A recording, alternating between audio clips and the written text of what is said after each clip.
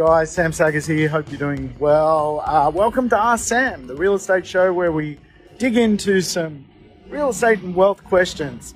Today we're exploring nudge theory. Yes, the idea that if we can activate certain pockets by nudging it with art or landscaping or create a pocket park, or we can change the behavior of a neighborhood.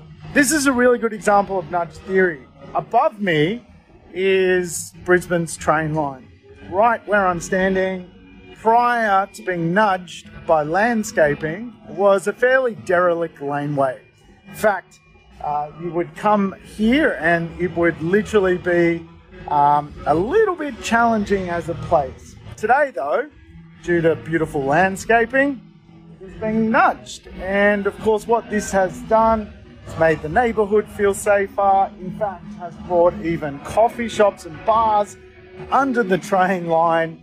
It's nudging the neighbourhood, it is gentrifying the neighbourhood. All of a sudden, rather than walking underneath the train line, which is a bit scary, we now have a nudge at work. You might hear the train above me. And just look at all that beautiful landscaping. And of course now people can come and sit here, and it's a beautiful little pocket park. Again, for this neighbourhood, it just makes it better and better, and of course increases the value eventually with real estate.